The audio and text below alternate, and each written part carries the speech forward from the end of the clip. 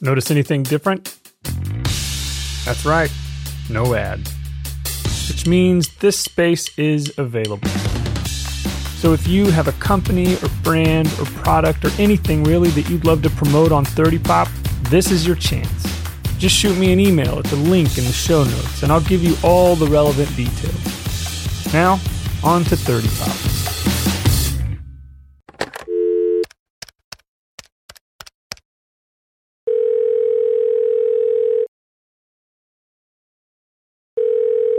Hello? Dad, it's Luke. Hey, Luke, what's going on? So I'm working on 30 Pop, and I wanted to ask you a question. Okay. So 30 years ago this week, Major League Baseball player Kirby Puckett hit his 6th consecutive double. And I found that on a website, but I don't know anything about baseball, so I'm just curious, is that a big deal? I would think so. I've never really heard that, but 6 consecutive hits is a big deal. Getting on base 6 consecutive times would be a big deal, but yeah, 6 doubles. That's pretty good stuff. It was apparently the first time it had happened since 1948. Wow. Well, 48 was a good year. The year of your birth, yeah. Yeah. Well, good. Well, that's interesting. I never knew that. Kirby Puckett was a good guy. He's a good center fielder for the Twins. Short and stocky. Didn't look like an athlete, but he could play ball. Yep.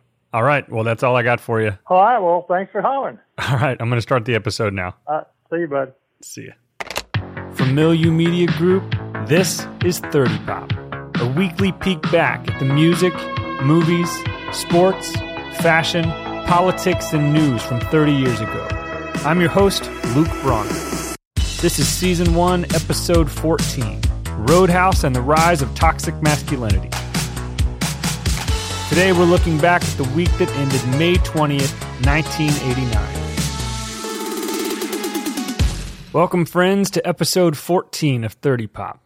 I'm afraid we're in for a bit of a sad episode today, as 30 years ago this week, we saw the end of not 1, not 2, but 3 long-running TV series that I loved. The first 2 on the same night, no less.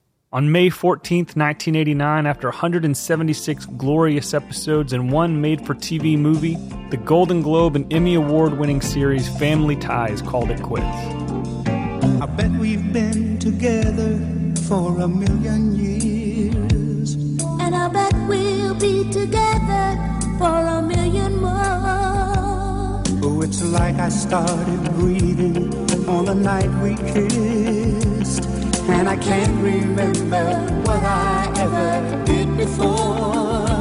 What would we do, baby, without us? What would we do, baby, without us? And there ain't no nothing we can't love each other through.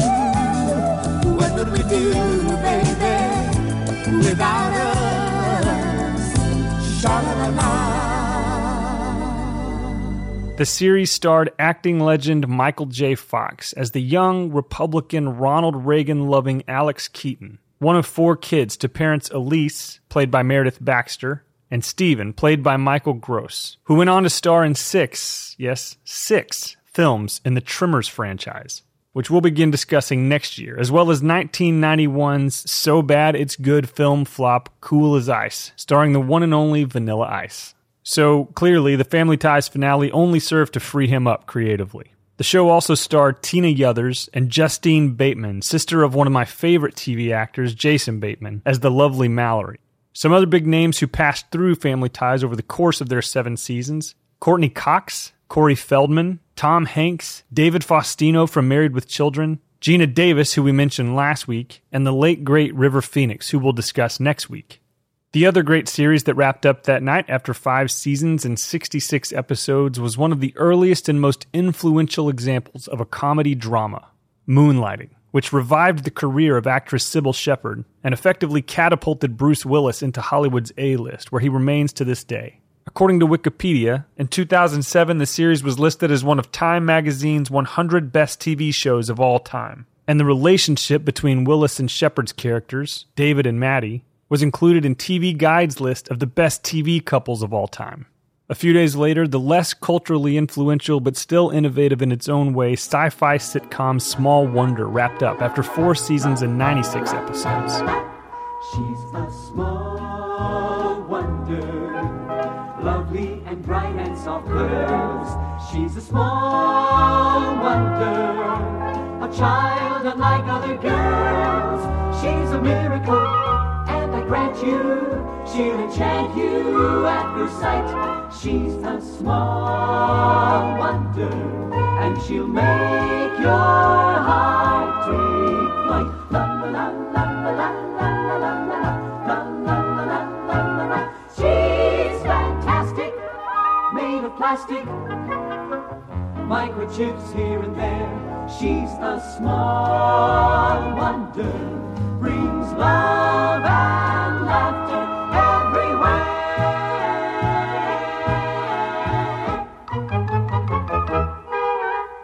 I don't know how widely known this show was, but I remember loving it as a kid and being so sad to see it go. Although, with the central character being a supposedly 10-year-old android girl, it was obviously doomed from day one to be a pretty short series. Even still, I remember it fondly.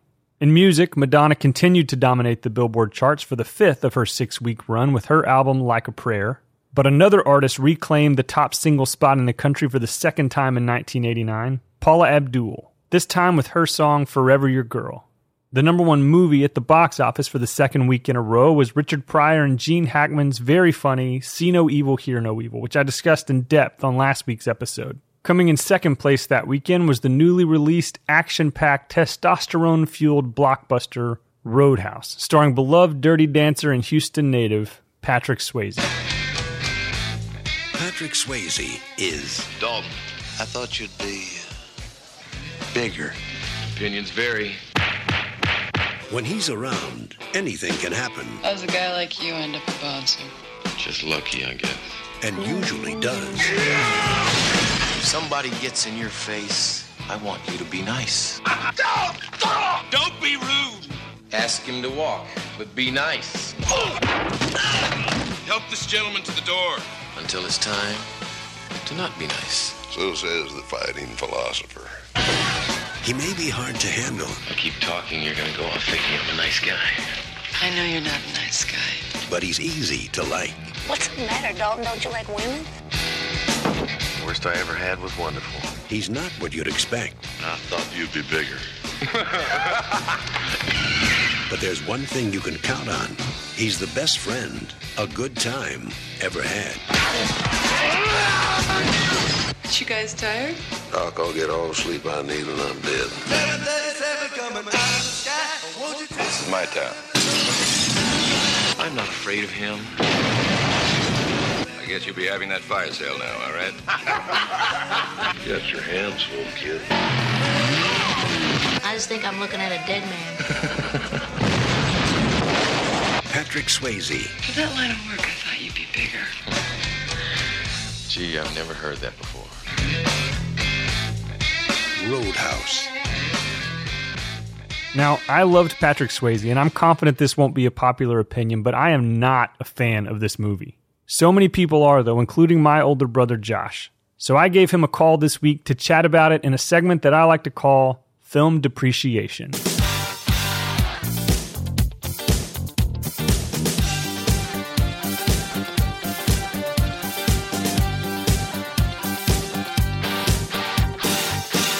Josh, welcome back to 30 Pop. So good to have you on again. Thanks for having me. It's always a good time. Man, so we're talking today about a film that released 30 years ago this week that I know you love. All right. Roadhouse. Love that movie. It's a great movie. I know you think it is. I watched it this week for the very first time, and I think we're going to have very different opinions about this movie. Well, you're just wrong. Why don't you, real quick, in case we have folks who've never seen it, and just also because I want to hear how you would describe it, why don't you tell folks what this film is about? Okay. There's a club in Little Podunk, USA that the owner just can't control it. There's fights, there's hookers and drugs and alcohol, and he's beyond being able to control it. So he brings in basically a bouncer. They call him a cooler, and that's Patrick Swayze's character. And he comes in and... Dalton. Yes, Dalton. And he is a stud. Plain and simple, he's a stud. And all the trash goes away, and it becomes a place where people can enjoy themselves and not have to worry about, you know, any of the other bad stuff that they had going on. He literally cleans house, from bartenders who are stealing to the drug dealers to all the people that just go there to fight. So there's one guy that runs the town, Brad Wesley.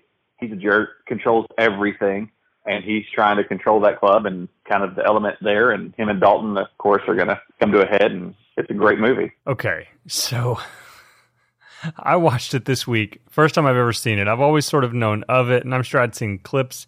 You know, I could identify scenes from it when it came on, but like, I disagree wholeheartedly about the greatness of this movie. And I understand that there's going to be a lot of people who feel sentimental about it, and they want to look back and be like, no, it's great because I remember it being great. And I'm telling you, I don't know when the last time you saw it was. I'm telling you, this is not a great movie. We're going to have to disagree on that one. Let me state my case. This movie, as did many films coming out in the late 80s, early 90s, sort of defines manliness in the most ridiculous macho way. And it drives me crazy. Even if you look at the cover art for this film, it shows Patrick Swayze leaned up against a wall, and then there's 3 little pictures. One is of him just shirtless, looking ripped, practicing martial arts. The next picture down is him having sex with some woman, and the next picture down is a car exploding. This is the most ridiculous thing I've ever seen in my life. Well, I think the shirtless pics to show he's tough, the sex pics to show one of the benefits, and the blowing it up is everybody likes stuff blown up. Right, but that's what I'm saying. Like, there was this definition of manliness in the late 80s that is just so absolutely absurd. And what's funny is I think they were actually trying to push against it, because throughout the movie, people are always saying to him, oh, I thought you'd be bigger. Because at the same time as this is coming out, we've got Van Damme and Steven Seagal and Schwarzenegger and Stallone and all of these like big jacked up dudes releasing these other ridiculous over-the-top action flicks. And so then you have little sort of, I don't want to say puny, but by comparison, puny. He was the dancer. Right. In fact, I even saw one of the covers said, the dance is over, now it's time to get dirty. Here's how I would explain this, okay? You look at tough man competitions back 20 years ago. There was no skill, there was no anything. That was your Stallone, your Schwarzenegger, those guys. And then you had the MMA guys that came along and had some skill and had some different stuff. That's Patrick Swayze. He could fight, but it was graceful. Just the whole way he did it. Be nice till it's not time to be nice. Everything he did, it was just smooth. Josh, he rips multiple people's throats out of their neck. It only shows one, and to be honest, that guy had it coming. He killed Sam Elliott. How do you kill Sam Elliott? Yeah, so let's talk about Sam Elliott. Here's what's funny is this year, or last year, I guess, we had the release of A Star is Born with Lady Gaga, Bradley Cooper, and Sam Elliott's in that. And what's funny is I realized when I was watching this, Bradley Cooper, all he was doing in that role was playing Sam Elliott from Roadhouse. Oh, yeah, absolutely. But, I mean, you can't go wrong with Sam Elliott. Anything he's in, he's great. If nothing else, you have his mustache, and that's all you need. Here's the one redeeming thing about this movie. The band at the bar. Jeff Healey band. Jeff Healey is incredible. Was incredible. He is no longer with us, but he was fantastic. Exactly. Like, I'm not a blues guy, so like blues music doesn't really necessarily get me, but like this guy was clearly a killer songwriter, killer musician, unbelievable guitar player, despite being blind and playing the guitar in his lap. He was phenomenal. That was the singular redeeming quality of this movie. He was friends with Dalton.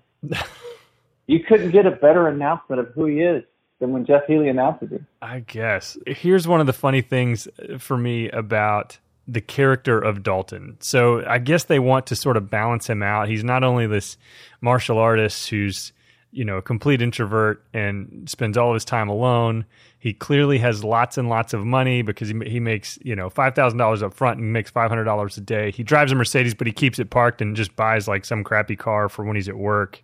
You know, he's this well-rounded person who you find out, you know, he's got some depth because they say that he has a degree from NYU in philosophy, which is just the stupidest thing. This is sort of the rise of toxic masculinity in this really poor representation of what it means to be a man. What it means, according to this movie and according to the movies that are coming out, is to be rich and educated and tough as nails and be able to get any woman that you want. You and I watch movies with way different expectations. I watch a movie to sit there and be mindlessly entertained. And you look at it from every cultural, political standpoint there is and how it affects every minute. It was a fun movie. But it does make statements. That's the thing, is you don't have to watch it with that stuff in mind for it to make statements about those things. I think you have to be looking for them. And I don't watch movies that way. I want to see him catch the guy's boot that has a knife in it and drag him outside. So for you, when's the last time you saw this movie? It's been within the last 6 months. Okay. That's amazing. Okay, so when's the first time you saw this movie? Years ago. I couldn't even tell you. Soon after it released? Yeah. Okay, so I'm going to ask you two questions then. When you first saw it, on a scale of 1 to 10, how would you have rated this movie? Oh, I would have probably been about 14 to 18 years old the first time I saw it, so I probably would have thought Dalton was the coolest guy ever, and I would probably have considered a career in bouncing. So is that a 10 then? Oh, yeah, absolutely. Okay, so now, 30 years after its release, you've seen it in the last 6 months. How does it hold up for you? How would you rate it today? If I could catch a guy throwing a kick at me that had a knife in his boot and drag him outside, I think that would be... Okay, quantify that for me, though, with a number. 1 to 10, how do you rate this movie? It's probably a 9. Okay, then we do watch movies very differently. If this is a 9 for you... That's why I watch a movie. Am I going to be entertained by this movie? Yeah. Same reason Wayne's World would be a 9. Is it entertaining? Yes, it's entertaining. You're not interested in film, like the art form of film. There are times that I probably could get into it, but overall, Roadhouse, I was watching it to be entertained. What would be an example for you of a movie that you would give a 10 to? Shawshank. Okay, so love that movie. So what is the gap between Roadhouse and Shawshank if it's only 1 point? Like, what would you have added to Roadhouse to make it Shawshank good? Because it's clearly close. My expectations have changed on my own cooler abilities, and so therefore Roadhouse had to take a step backwards. I could easily end up in jail, but I could not be a cooler.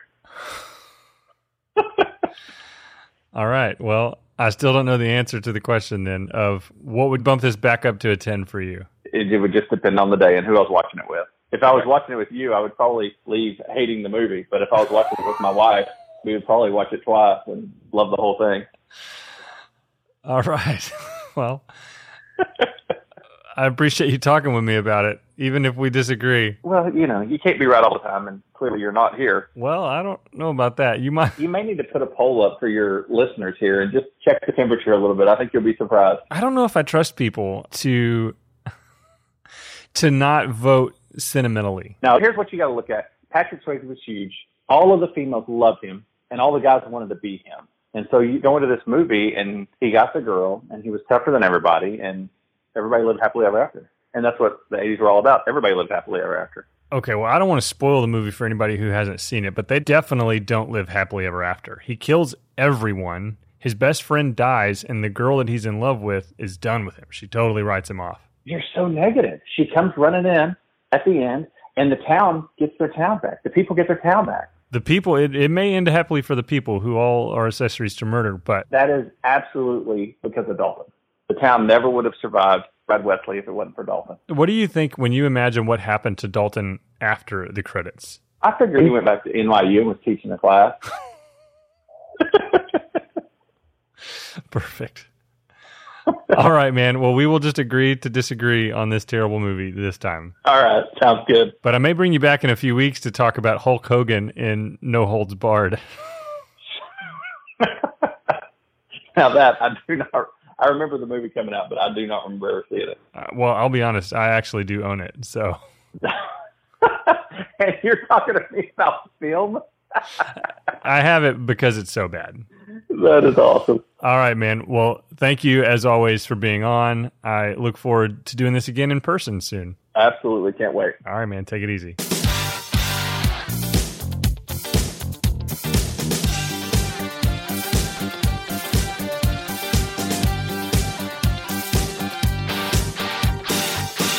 Clearly, my brother and I have very different interests in movies, and apparently just about everything else. After our Roadhouse debate, we actually wound up spending another half hour debating politics, feminism, white privilege, and a ton of other topics about which I probably get a little too impassioned. But, as always, he just listened and laughed and told me he loves me anyway. And the feeling is mutual. Huge thanks to him for being a part of this episode. Another notable event that happened this week in 1989 was the very first Tour de Pont, an 837-mile bike race along the United States eastern seaboard, modeled after the Tour de France and originally named, and I'm not kidding, the Tour de Trump, after the race's primary corporate sponsor, future billionaire politician Donald J. Trump. Apparently, when the name was suggested, the Donald nearly fell out of his chair, stating that he'd get killed in the media if he used that name. but reportedly changed his mind and embraced the name in 20 seconds, compelled by the commercial value of his own name. 2 years later, due to severe corporate financial losses, Trump pulled his support from the race, and it found a new, more stable, financially and otherwise, corporate sponsor in DuPont. And with it, a significantly less ridiculous name. Finally, this week in 1989, the recently retired tight end for the New England Patriots, Rob Gronkowski, was born. I'm not sure anything could make me feel older than hearing about people 10 years my junior already having retired. But whatever. Happy birthday, Rob. Sadly, a few days later, on May 20th, 1989, while her husband, Gene Wilder's latest film, was crushing the box office, at the age of 42, comedy legend and longtime star of Saturday Night Live, Gilda Radner, passed away after a long and hard-fought battle with ovarian cancer. She was brilliant and wonderful, and the world is a better place because she was in it. Friends, as always, I want to thank you so much for listening to this show and sharing it with other folks you think might enjoy it. I'm excited for next week's episode, looking back 30 years at the release of Indiana Jones and the Last Crusade, much of which we recorded last weekend live from Houston's Comicpalooza 2019. In the meantime, be sure to follow the show on Facebook and Twitter at 30pop and on Instagram at 30pop podcast. And if you're in Houston, mark your calendars for Wednesday, June 12th for the very first of our new monthly 30pop pub-style trivia nights. There's a link in the show notes with all the details for the event, as well as one of the answers you'll need in the first round of questions. Lastly, if you haven't checked it out yet, be sure to subscribe to our 30 Pop mixtape playlist on Apple Music and Spotify. I updated each week with the top 40 songs from the Billboard Pop Charts in 1989. Thanks so much, friends. Hope you have a great week, but if you don't, remember the words of Dalton, the fighting philosopher. It's amazing what you can get used to. 30 Pop is produced, edited, and mixed by me, Luke Bronner. Our artwork is by the amazing Heather Hale. To check out more shows from Milieu Media Group, visit milieumedia.com, which is linked in the show notes for this episode. And if you have a story from 1989 that you want to share on the air, email 30poppodcast@gmail.com.